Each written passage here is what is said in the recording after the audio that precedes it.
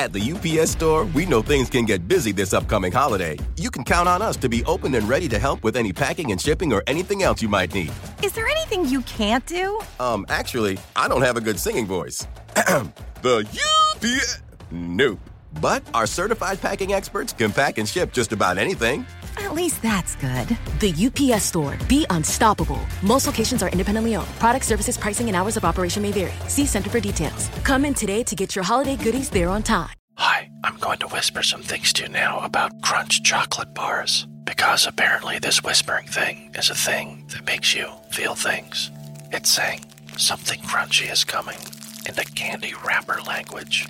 Imagine your tongue hiking up those crispy, rocky ridges. Now, drum roll, please. Wow, that's good. Crunchy, munchy chocolate doesn't whisper. Turn up the fun with Crunch. This episode is brought to you by the Inspire Collection by Kalia. Just because you're working out doesn't mean you shouldn't look fabulous. The Inspire Collection by Kalia was designed with both style and performance in mind. It looks good, feels good, and stays put no matter how you move. And the collection has everything you need for a day at the gym. A support bra, crop tanks, bike shorts, amazing leggings, and more. It's their most versatile collection yet. Shop the Inspire Collection by Kalia now, exclusively at Dick's Sporting Goods.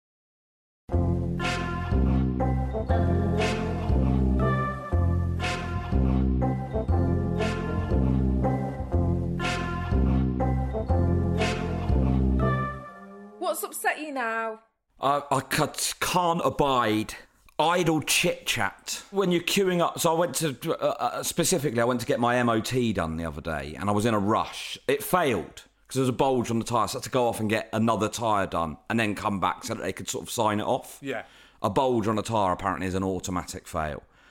So I came back. By this point, I'm now in a rush, because I thought it was just going to pass, and I needed to drive somewhere. So there's a guy in front of me who's had whatever done, chatting to the bloke in the garage, and then he just starts going on about, so how long have you been here? So 27, 28 years. I was like, all right, fine, okay. And then he starts going on about where he used to go before this. Well, I used to go to a place up, and I'm like, what the fuck has this got to do with anything? Like, so what? You have a 5-minute conversation about something that just nothing. And they're just totally oblivious to the fact that I don't even know if they were totally oblivious. They were acting like they were totally oblivious. I think they knew I was there. Oh, they knew. They took one look at you and went, keep this conversation going. Oh, yeah, who cares where you used to go? Well, it's not there anymore. What are you talking about it for? Oh, brilliant, okay. Well, I'll tell you where I actually have to go that is still there, and I am now going to be late for, because you are now having a conversation about a place that no longer exists. I need to be in actual Leicester, which is actually still there, because I have to actually go and work there. You know, while you're stood there talking about a place that you used to go, well, of course it's no longer there then. Well, brilliant. I'll tell you what will no longer be there at this rate, my job. I'm going to be late for my actual job that is actually there, because you are spending 5 minutes talking about a place that you used to go to that is no longer there. Is that what you want to do? What you're saying about, what has that got to do with anything? Paul, you are now getting into my psyche. That is what I'm thinking when most people are talking to me. Oh, man. Why are you saying this? We don't have to talk. You can just not talk. People just feel the need to just talk. Shut up. I'd rather there be silence. I wouldn't mind if it was funny, or there was sort of, but it's just sort of, all right, fair enough, you're probably lonely, you've not had the opportunity to speak to someone, but that's not my problem. Go on a chat line. Just don't waste my time and the time of everyone else's, because this guy is too polite to go, quite frankly, too polite to turn around and go, mate, you're boring. There is absolutely no point. This is a waste of everyone's time. Most people are boring. But it's like you've only just discovered this. Where the fuck have you been? I know. Most people are boring. Most people are saying needless things that don't need to be said. Most people aren't funny. As well, you say that, I'd be all right if they were being funny. Sometimes I can't be bothered with funny. And I think, just make the coffee. I've not walked into a comedy club. I've walked into a cafe. I don't want to laugh. Well, absolutely right. I want a coffee bean. I know.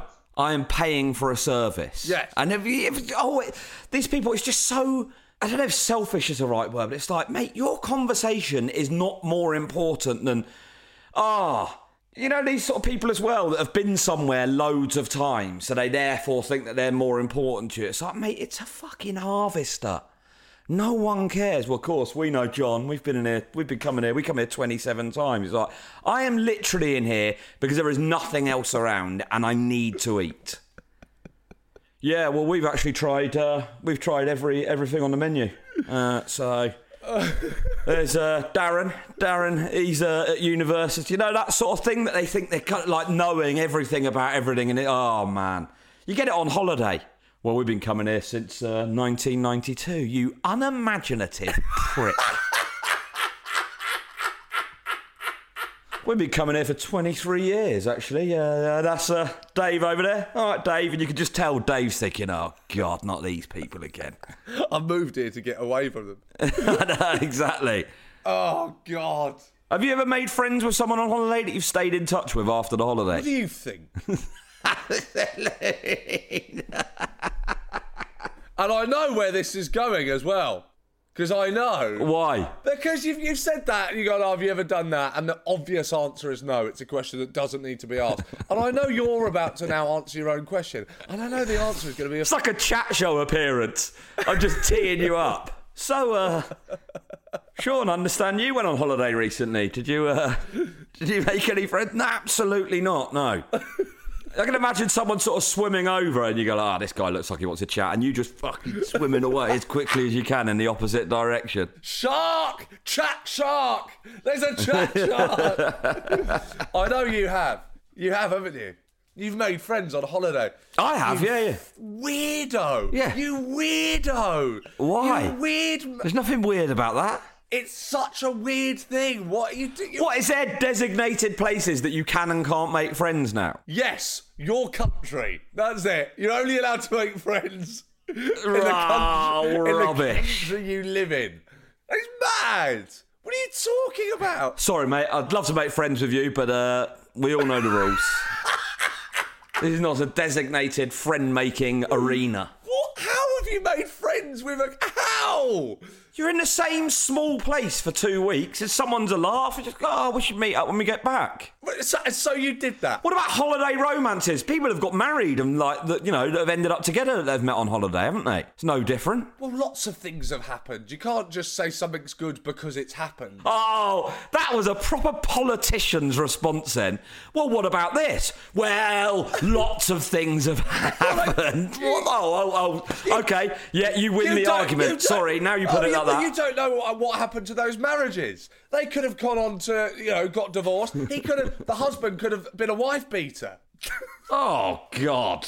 I mean, that is as may be, but let's just say that the initial, they met, they were on holiday, they fell in love, and then they ended up...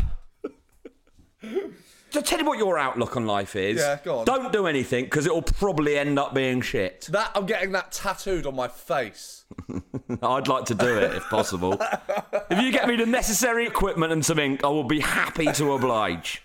Don't chase your dreams. And instead of a full stop at the end of it, I'd do a cock and balls.